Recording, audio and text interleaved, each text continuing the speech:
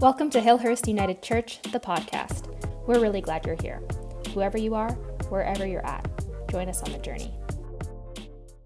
As we gather for the sermon time, I invite us to pause and unite our hearts and minds in prayer that we might be open to the nudging of the Spirit. Let us pray. Spirit, as we breathe and as we commit to this listening, may our hearts be warmed, our minds be open, and our bodies engaged to a committed life. Be in our speaking this day. Amen. Last Saturday evening, I had a delightful dinner in downtown Calgary on 17th Avenue. It felt like normal. There were people out in the streets. And I sat down with Principal Richard Topping, who's a friend and colleague, the principal at Vancouver School of Theology. We had a chance, we hadn't seen each other for over 18 months, a chance to reconnect and talk about what COVID's been like, what's new at the school, how our lives are, our loves and our frustrations with theology and church and all the passions of life. And in the midst of this conversation, Richard told me about a book he is reading and how it was the latest, greatest for him. And the book is called Dedicated, The Case for Commitment in the Age of Infinite Browsing. I love the title, Dedicated, The Case for Commitment in an Age of Infinite Browsing. And he told me that this is his latest, greatest book because it's about teaching. It's about commitment. It's about realism. And so I Googled up Pete Davis when I got home and looked at his convocation speech. Pete Davis is a graduate of law at Harvard University. And in 2018, he did a speech, which I want to show you 3 minutes of right now, that talks about his passion for commitment or dedication. Here it is. It's late at night and you start browsing Netflix looking for something to watch. You scroll through different titles, you even read a few reviews, but you just can't commit to watching any given movie. Suddenly it's been 30 minutes and you're still stuck in infinite browsing mode. So you just give up. You're too tired to watch anything now. So you cut your losses and fall asleep. I've come to believe that this is the defining characteristic of our generation. Let's call it keeping our options open. Leaving home and coming here is a lot like entering a long hallway. You walk out of the room in which you grew up and into this place with thousands of different doors to infinitely browse. When Hollywood tells tales of courage, they usually take the form of slaying the dragon. It's all about the big, brave moments. The most menacing dragons that stand in the way are the everyday boredom and distraction and uncertainty that can erode our ability to commit to anything for the long haul. As I've grown older here, I've also started seeing the downsides of having so many open doors. Nobody wants to be stuck behind a locked door, but nobody wants to live in a hallway either. It's great to have options when you lose interest in something, but I've learned here that the more times I do this, the less satisfied I am with any given option. And lately, the experiences I crave are less the rushes of novelty and more those perfect Tuesday nights when you eat dinner with the friends who you have known for a long time, who you've made a commitment to, and who won't quit you because they found someone better. We may have come here to help keep our options open, but I leave believing that the most radical act we can take is to make a commitment to a particular thing, to a place, to a profession, to a cause, to a community, to a person. To show our love for something by working at it for a long time, and to close doors and forego options for its sake. We need not be afraid, for we have in our possession the antidote to our dread, our time, free to be dedicated into the slow but necessary work of turning visions into projects, values into practices, and strangers into neighbors. We should pick a damn movie and see it all the way through.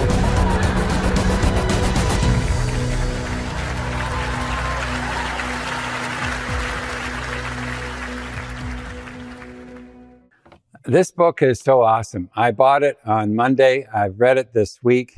It is a terrific book speaking about, I believe, our times, not just the COVID times, but the times we're living in right now. Dedicated is an attempt to make sense, someone writes, to show that commitment, so often associated with conservatism and traditionalism, is actually a radical act. Dedication is a radical act. In the book, Davis writes these words, which I think speak about this book and this time. Everything that matters takes time. There are no shortcuts. Teaching a student, advancing a cause, healing a divide, rectifying an injustice, revitalizing a town, solving hard problems, getting a new project off the ground, all take time. When change takes time, we need something more.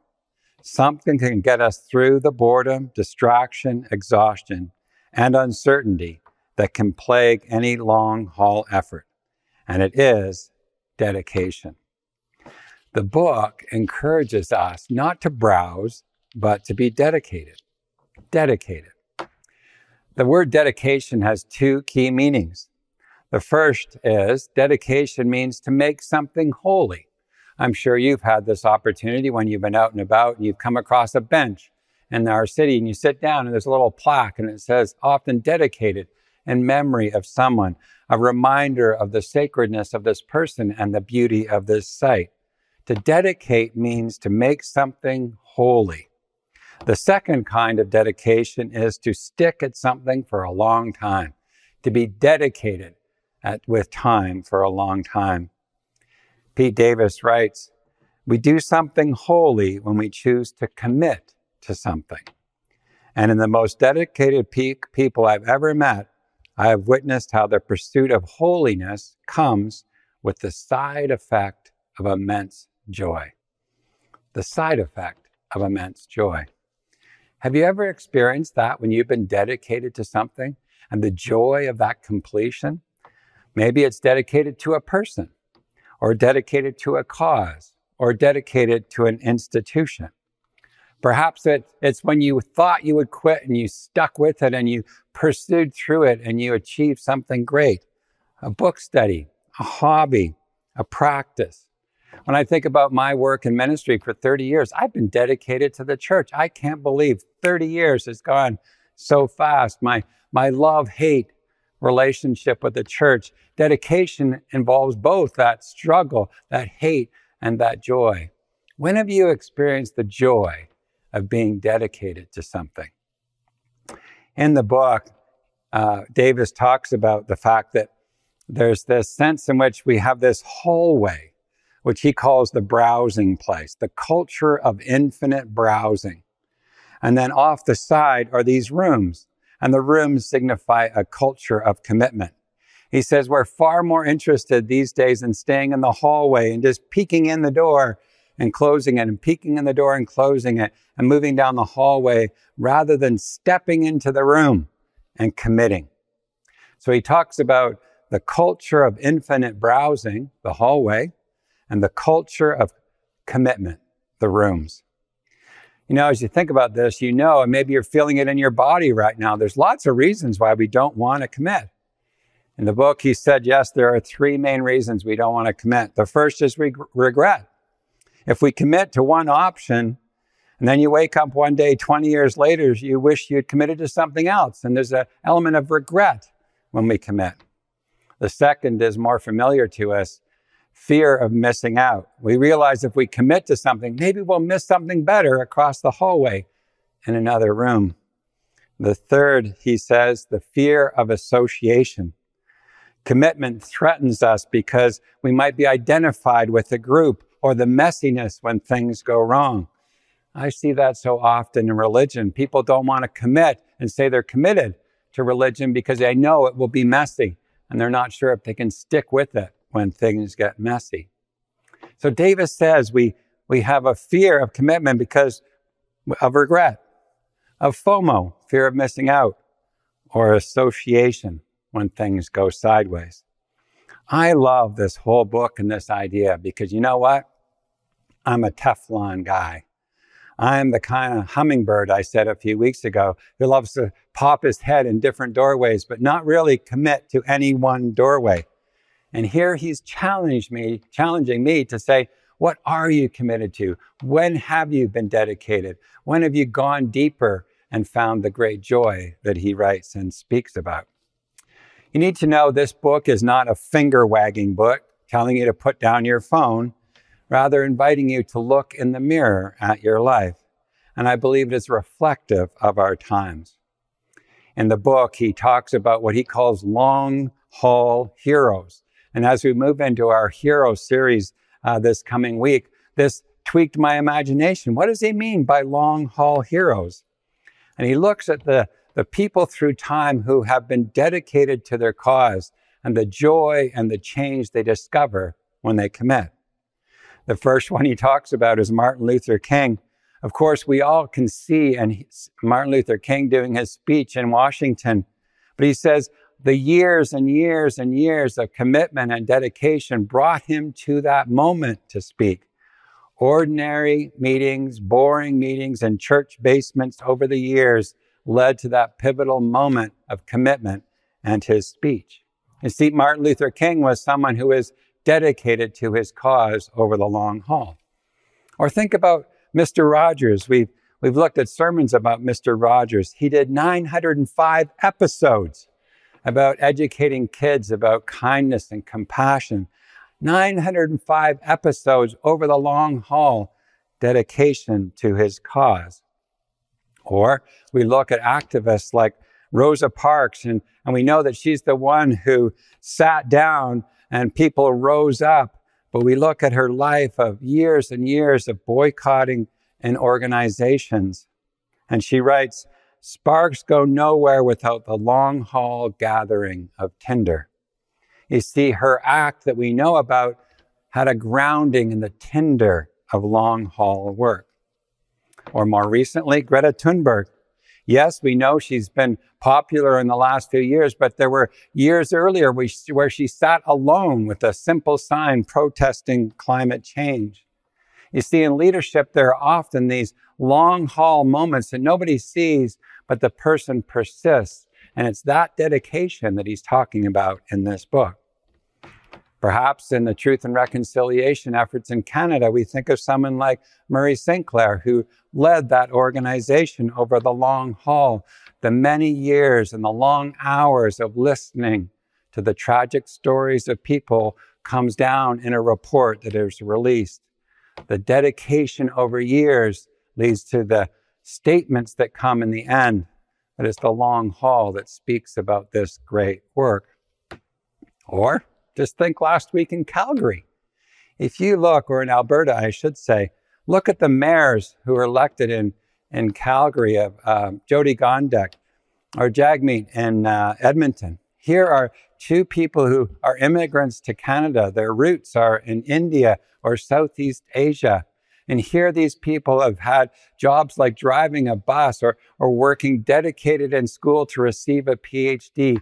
The two mayors in our two biggest cities have been there as long-haul heroes, if you will, to now land in a great place to lead our province. The work through this COVID renewal is not a flick switch and go back to what was, but the long-haul dreaming and imagination and hard work toward the future of our province.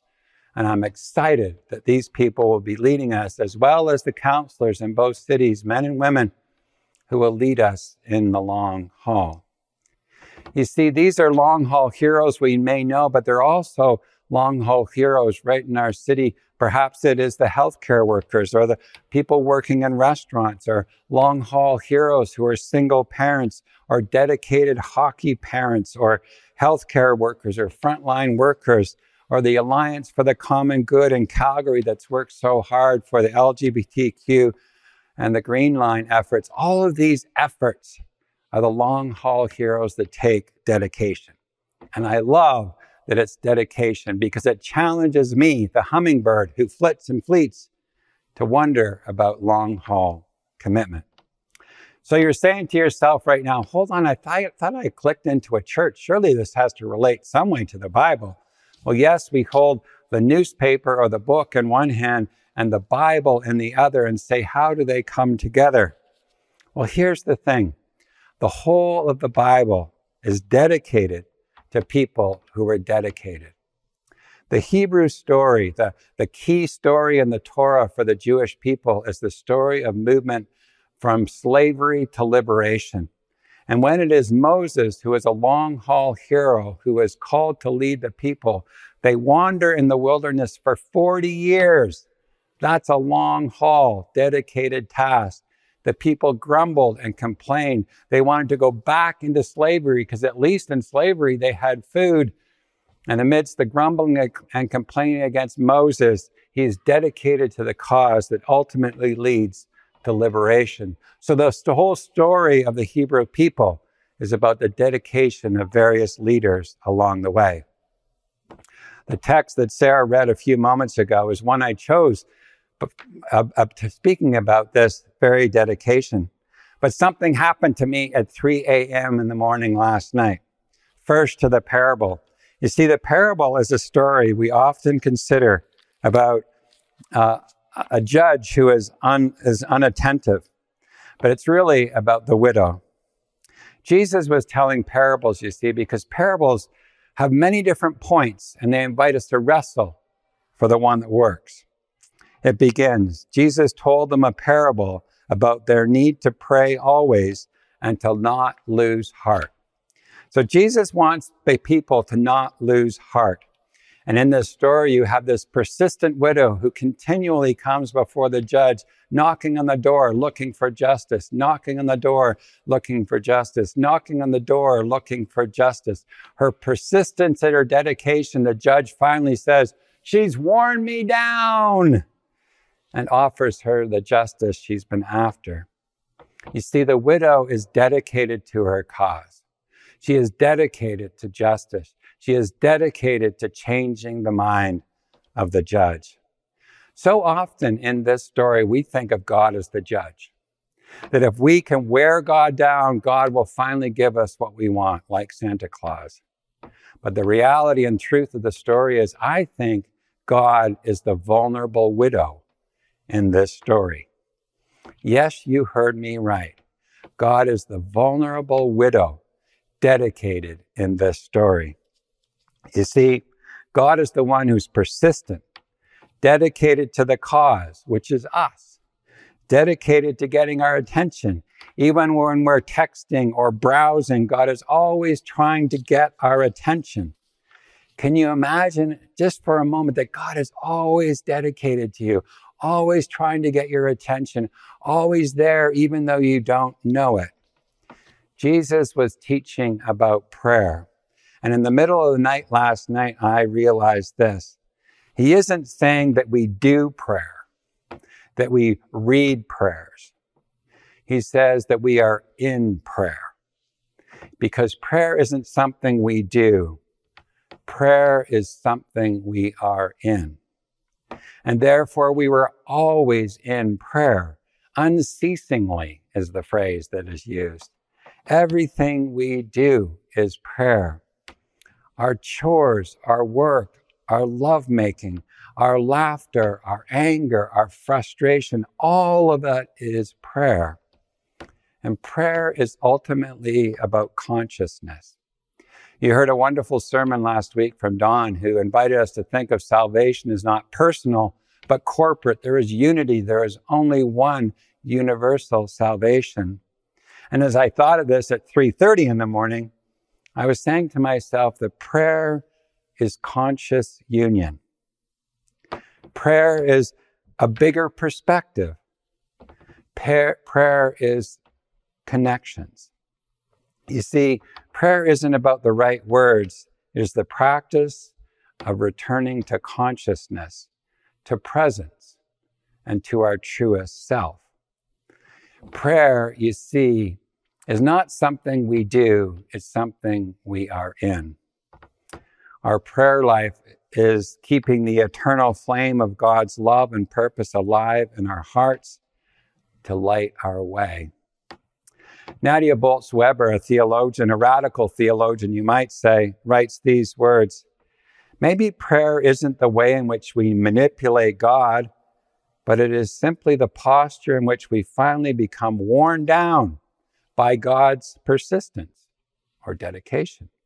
Worn down by God's dedication in loving us, God's dedication in forgiving and being known, God's dedication in being faithful, and always, always, always God's dedication in bringing life out of death. I love the image of God as being the persistent, dedicated widow, dedicated to us, dedicated to love, dedicating to creation, dedicated to us finding and discovering our truest self in our own skin. You know, it's not unlike when you are part of if you've traveled in Asia or part of a yoga community, you begin and end the session with the words namaste, which means the spirit in me greets the spirit in you. That is a pausing to recognize the people in the room are you, and you're connected one to the other. The spirit in me greets the spirit in you. You see, for me, God is both almighty, powerful, and all vulnerable. Both measure, mighty and vulnerable together, like the widow, the mighty widow who's dedicated to her cause. You see, I believe that this book, Dedicated, invites us to look in the mirror at how we want to browse and escape and be distracted. And we are called into the love and dedication of the God who loves us, who's dedicated to us, whose grace, forgiveness, and compassion is wide, holding us and lifting us to be dedicated and committed in our life. I love the idea that God is dedicated to us. And may we be to get dedicated to God and to one another, so that in our stepping forward, we know the love and laughter and joy and grace of being dedicated and committed. I'd love to know what you think about this book, but may you trust that we are loved, forgiven, and set free. Thanks be to God for God's great dedication. Amen. Thanks so much for tuning in to Hillhurst United Church, the podcast. If you enjoyed today's episode and are thinking about someone who might enjoy it too, we invite you to send it their way and help the podcast grow. We're really glad you're here, and we'd love to know what you thought about today's sermon. Leave us a review in iTunes or send us an email at communications@hillhurstunited.com. We'd love to hear from you.